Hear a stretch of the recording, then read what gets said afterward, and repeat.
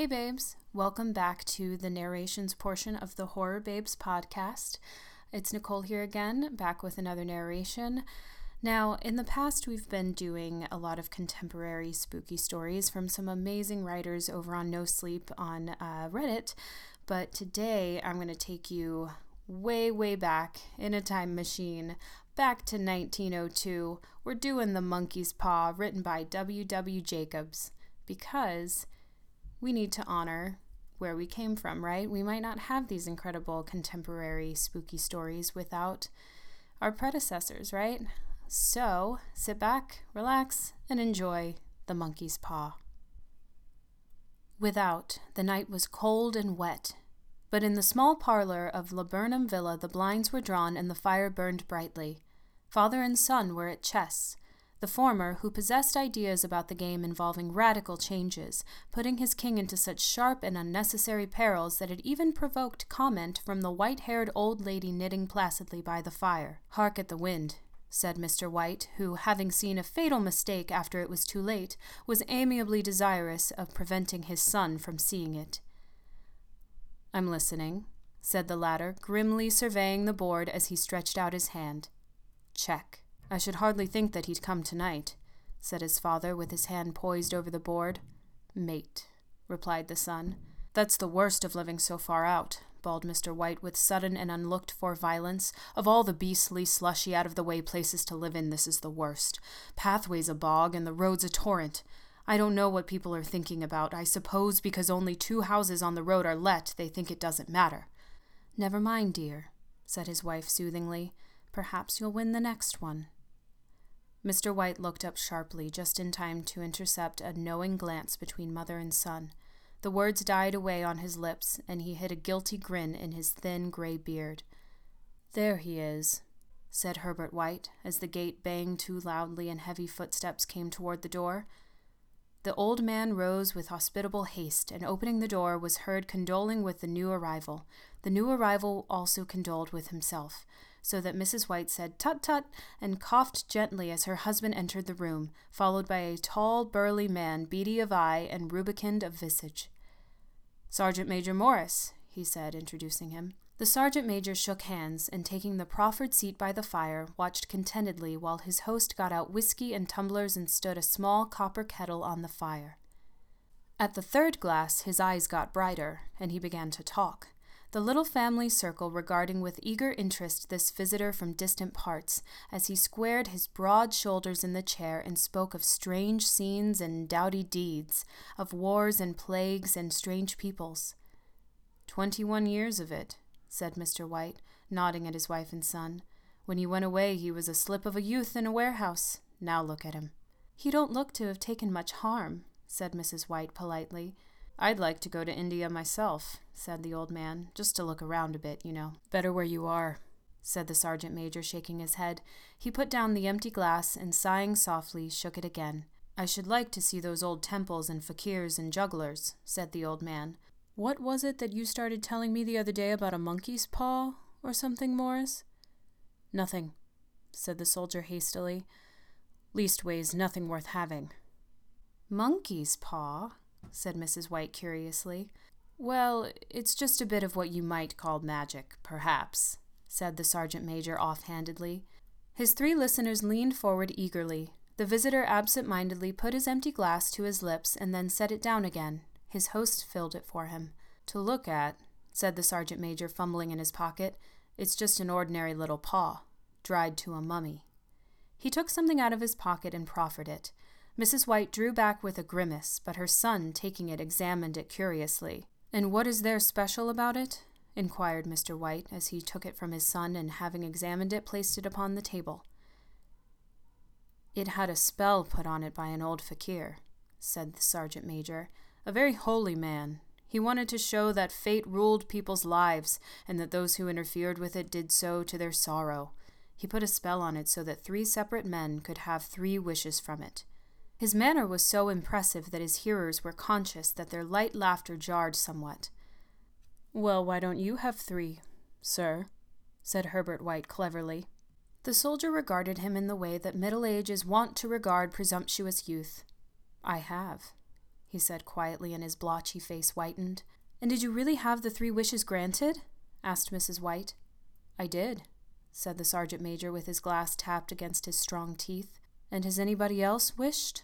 inquired the old lady. "The first man had his 3 wishes, yes," was the reply. "I don't know what the first 2 were, but the 3rd was for death. That's how I got the paw." His tones were so grave that a hush fell upon the group. "If you've had your 3 wishes, it's no good to you now then, Morris," said the old man at last. "What do you keep it for?" The soldier shook his head. "Fancy, I suppose," he said slowly. "If you could have another 3 wishes," said the old man, eyeing him keenly, "would you have them?" "I don't know," said the other. "I don't know." He took the paw and, dangling it between his front finger and thumb, suddenly threw it upon the fire. White, with a slight cry, stooped down and snatched it off. "Better let it burn," said the soldier solemnly. "If you don't want it, Morris," said the old man, "give it to me." "I won't," said his friend doggedly. "I threw it on the fire. If you keep it, don't blame me for what happens. Pitch it on the fire again like a sensible man." The other shook his head and examined his new possession closely. "How do you do it?" he inquired. "Hold it up in your right hand and wish aloud," said the sergeant major. "But I warn you of the consequences." "Sounds like the Arabian Nights," said Mrs. White as she rose and began to set the supper. "Don't you think you might wish for 4 pairs of hands for me?" Her husband drew the talisman from his pocket, and then all 3 burst into laughter as the sergeant major, with a look of alarm on his face, caught him by the arm. "If you must wish," he said gruffly, "wish for something sensible." Mr. White dropped it back into his pocket and, placing chairs, motioned his friend to the table. In the business of supper the talisman was partly forgotten, and afterward the 3 sat listening in an enthralled fashion to a second installment of the soldier's adventures in India. "If the tale about the monkey paw is not more truthful than those he has been telling us," said Herbert, as the door closed behind their guest just in time for him to catch the last train, "we shan't make much of it." "Did you give him anything for it, father?" inquired Mrs. White, regarding her husband closely. "A trifle," said he, coloring slightly. "He didn't want it, but I made him take it, and he pressed me again to throw it away." "Likely," said Herbert, with pretended horror. "Why, we're going to be rich and famous and happy. Wish to be an emperor, father, to begin with, then you can't be henpecked." He darted around the table, pursued by the maligned Mrs. White armed with an antimacassar. Mr. White took the paw from his pocket and eyed it dubiously. "I don't know what to wish for, and that's a fact," he said slowly. "It seems to me I've got all I want."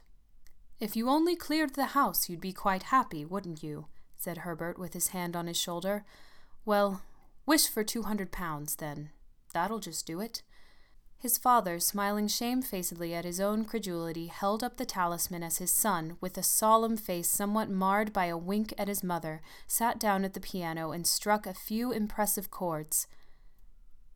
"I wish for 200 pounds, said the old man distinctly. A fine crash from the piano greeted the words, interrupted by a shuddering cry from the old man. His wife and son ran toward him. "It moved," he cried, with a glance of disgust at the object as it lay on the floor. "As I wished it twisted in my hands like a snake." "Well, I don't see the money," said his son as he picked it up and placed it on the table, "and I bet I never shall." "It must have been your fancy, father," said his wife, regarding him anxiously. He shook his head. "Never mind, though. There's no harm done, but it gave me a shock all the same." They sat down by the fire again while the two men finished their pipes. Outside the wind was higher than ever, and the old man started nervously at the sound of a door banging upstairs. A silence unusual and depressing settled upon all three, which lasted until the old couple rose to retire for the night. "I expect you'll find the cash tied up in a big bag in the middle of your bed," said Herbert as he bade them good night, "and something horrible squatting up on top of the wardrobe watching you as you pocket your ill-gotten gains." He sat alone in the darkness, gazing at the dying fire, and seeing faces in it. The last face was so horrible and so simian that he gazed at it in amazement. It got so vivid that, with a little uneasy laugh, he felt on the table for a glass containing a little water to throw over it. His hand grasped the monkey's paw, and with a little shiver he wiped his hand on his coat and went up to bed. In the brightness of the wintry sun next morning as it streamed over the breakfast table, Herbert laughed at his fears. There was an air of prosaic wholesomeness about the room which it had lacked on the previous night, and the dirty, shriveled little paw was pitched on the sideboard with a carelessness which betokened no great belief in its virtues. "I suppose all old soldiers are the same," said Mrs. White. "The idea of our listening to such nonsense! How could wishes be granted in these days? And if they could, how could £200 hurt you, father?" "Might drop on his head from the sky," said the frivolous Herbert. "Morris said the things happened so naturally," said his father, "that you might, if you so wished, attribute it to coincidence."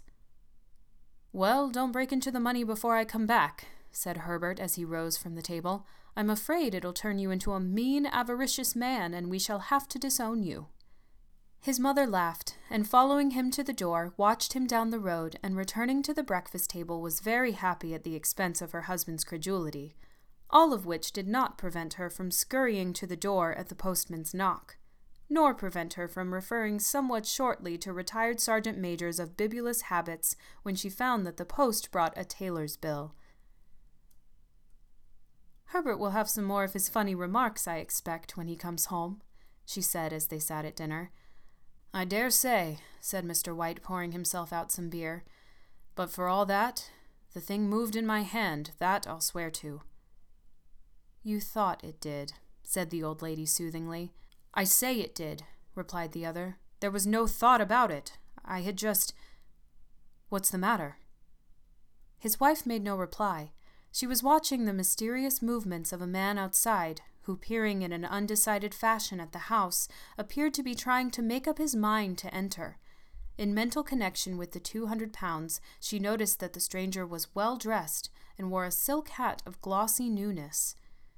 3 times he paused at the gate, and then walked on again. The 4th time he stood with his hand upon it, and then with sudden resolution flung it open and walked up the path. Mrs. White at the same moment placed her hands behind her and, hurriedly unfastening the strings of her apron, put that useful article of apparel beneath the cushion of her chair. She brought the stranger, who seemed ill at ease, into the room. He gazed at her furtively and listened in a preoccupied fashion as the old lady apologized for the appearance of the room and her husband's coat, a garment which he usually reserved for the garden. She then waited as patiently as her sex would permit for him to broach his business, but he was at first strangely silent. "I was asked to call," he said at last, and stooped and picked a piece of cotton from his trousers. "I come from Ma and Megan's." The old lady started. Is anything the matter?" she asked breathlessly.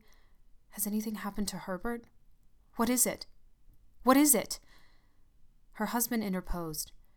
There, mother," he said hastily. "Sit down, and don't jump to conclusions. You've not brought bad news, I'm sure, sir," and he eyed the other wistfully. "I'm sorry," began the visitor. "Is he hurt?" demanded the mother. The visitor bowed in assent. "Badly hurt," he said quietly, "but he is not in any pain." "Oh, thank God," said the old woman, clasping her hands. "Thank God for that! She broke off suddenly as the sinister meaning of the assurance dawned upon her, and she saw the awful confirmation of her fears in the other's averted face. She caught her breath, and turning to her slower-witted husband, laid her trembling old hand upon his. There was a long silence. "He was caught in the machinery," said the visitor at length, in a low voice. "Caught in the machinery," repeated Mr. White in a dazed fashion. "Yes." He sat staring blankly out at the window, and taking his wife's hand between his own, pressed it as he had been wont to do in their old courting days nearly 40 years before. "He was the only one left to us," he said, turning gently to the visitor. "It is hard." The other coughed, and rising walked slowly to the window. "The firm wished me to convey their sincere sympathy with you in your great loss," he said, without looking round. "I beg that you will understand that I am only their servant and merely obeying orders." There was no reply. The old woman's face was white, her eyes staring, and her breath inaudible. On the husband's face was a look such as his friend the sergeant might have carried into his first action. I was to say that Ma and Meggins disclaim all responsibility, continued the other. They admit no liability at all, but in consideration of your son's services, they wish to present you with a certain sum as compensation. Mr. White dropped his wife's hand, and rising to his feet, gazed with a look of horror at his visitor. His dry lips shaped the words, "How much?" £200, was the answer. Unconscious of his wife's shriek, the old man smiled faintly, put out his hands like a sightless man, and dropped, a senseless heap, to the floor. In the huge new cemetery, some 2 miles distant, the old people buried their dead and came back to a house steeped in shadow and silence. It was all over so quickly that at first they could hardly realize it, and remained in a state of expectation as though of something else to happen, something else which was to lighten this load, too heavy for old hearts to bear. But the days passed, and expectation gave place to resignation, the hopeless resignation of the old, sometimes miscalled apathy. Sometimes they hardly exchanged a word, for now they had nothing to talk about, and their days were long to weariness. It was about a week after that the old man, waking suddenly in the night, stretched out his hand and found himself alone. The room was in darkness, and the sound of subdued weeping came from the window. He raised himself in bed and listened. "Come back," he said tenderly. "You will be cold." "It is colder for my son," said the old woman, and wept afresh. The sound of her sobs died away on his ears. The bed was warm and his eyes heavy with sleep. He dozed fitfully, and then slept until a sudden wild cry from his wife awoke him with a start. "The paw!" she cried wildly. "The monkey's paw!" He started up in alarm. Where is it? What is the matter?" She came stumbling across the room toward him. "I want it," she said quietly. "You've not destroyed it?" "It's in the parlor on the bracket," he replied, marveling. "Why?" She cried and laughed together, and bending over, kissed his cheek. "I only just thought of it," she said hysterically. "Why didn't I think of it before? Why didn't you think of it?" "Think of what?" he questioned.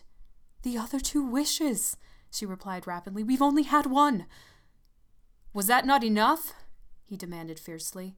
"No," she cried triumphantly. "We'll have one more. Go down and get it quickly, and wish our boy alive again." The man sat up in bed and flung the bedclothes from his quaking limbs. "Good God, you are mad!" he cried aghast. "Get it," she panted. "Get it quickly and wish. Oh, my boy, my boy." Her husband struck a match and lit the candle. "Get back to bed," he said unsteadily. "You don't know what you are saying." "We had the first wish granted," said the old woman feverishly. "Why not the second?" Coincidence," stammered the old man. "Go and get it and wish," cried the old woman, quivering with excitement. The old man turned and regarded her, and his voice shook. "He's been dead for 10 days. And besides, I would not tell you else, but I could only recognize him by his clothing. If he was too terrible for you to see then, how now?" "Bring him back," cried the old woman, and dragged him toward the door. "Do you think I fear the child I have nursed?" He went down in the darkness and felt his way to the parlor, and then to the mantelpiece. The talisman was in its place, and a horrible fear that the unspoken wish might bring his mutilated son before him ere he could escape from the room seized upon him, and he caught his breath as he found that he had lost the direction of the door. His brow cold with sweat, he felt his way around the table, and groped along the wall until he found himself in the small passage with the unwholesome thing in his hand. Even his wife's face seemed changed as he entered the room. It was white and expectant, and to his fears seemed to have an unnatural look upon it. He was afraid of her. "Wish!" she cried in a strong voice. "It is foolish and wicked," he faltered. "Wish!" repeated his wife. He raised his hand. "I wish my son alive again." The talisman fell to the floor, and he regarded it fearfully. Then he sank trembling into a chair as the old woman with burning eyes walked to the window and raised the blind. He sat until he was chilled with the cold, glancing occasionally at the figure of the old woman peering through the window. The candle end, which had burnt below the rim of the china candlestick, was throwing pulsating shadows on the ceiling and walls, until, with a flicker larger than the rest, it expired. The old man, with an unspeakable sense of relief at the failure of the talisman, crept back to his bed, and in a minute or two afterward the old woman came silently and apathetically beside him. Neither spoke, but both lay silently listening to the ticking of the clock. A stair creaked, and a squeaky mouse scurried noisily through the wall. The darkness was oppressive, and after lying for some time screwing up his courage, the husband took the box of matches, and striking one, went downstairs for a candle. At the foot of the stairs the match went out, and he paused to strike another, and at the same moment a knock, so quiet and stealthy as to be scarcely audible, sounded on the front door. The matches fell from his hand. He stood motionless, his breath suspended until the knock was repeated. Then he turned and fled swiftly back to his room and closed the door behind him. A third knock sounded through the house. "What's that?" cried the old woman, starting up. "A rat," said the old man in shaking tones. "A rat. It passed me on the stairs." His wife sat up in bed listening. A loud knock resounded through the house. "It's Herbert!" she screamed. "It's Herbert!" She ran to the door, but her husband was before her, and catching her by the arm, held her tightly. "What are you going to do?" he whispered hoarsely. "It's my boy! It's Herbert!" she cried, struggling mechanically. "I forgot it was 2 miles away. What are you holding me for? Let go! I must open the door." "For God's sake, don't let it in!" cried the old man, trembling.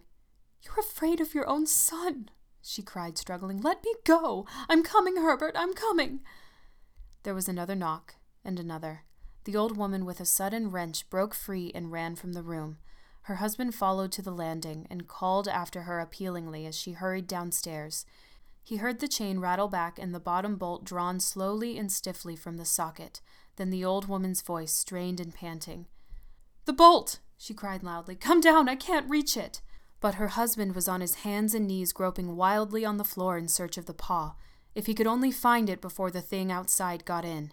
A perfect fusillade of knocks reverberated through the house, and he heard the scraping of a chair as his wife put it down in the passage against the door. He heard the creaking of the bolt as it came slowly back, and at the same moment he found the monkey's paw and frantically breathed his third and last wish. The knocking ceased suddenly.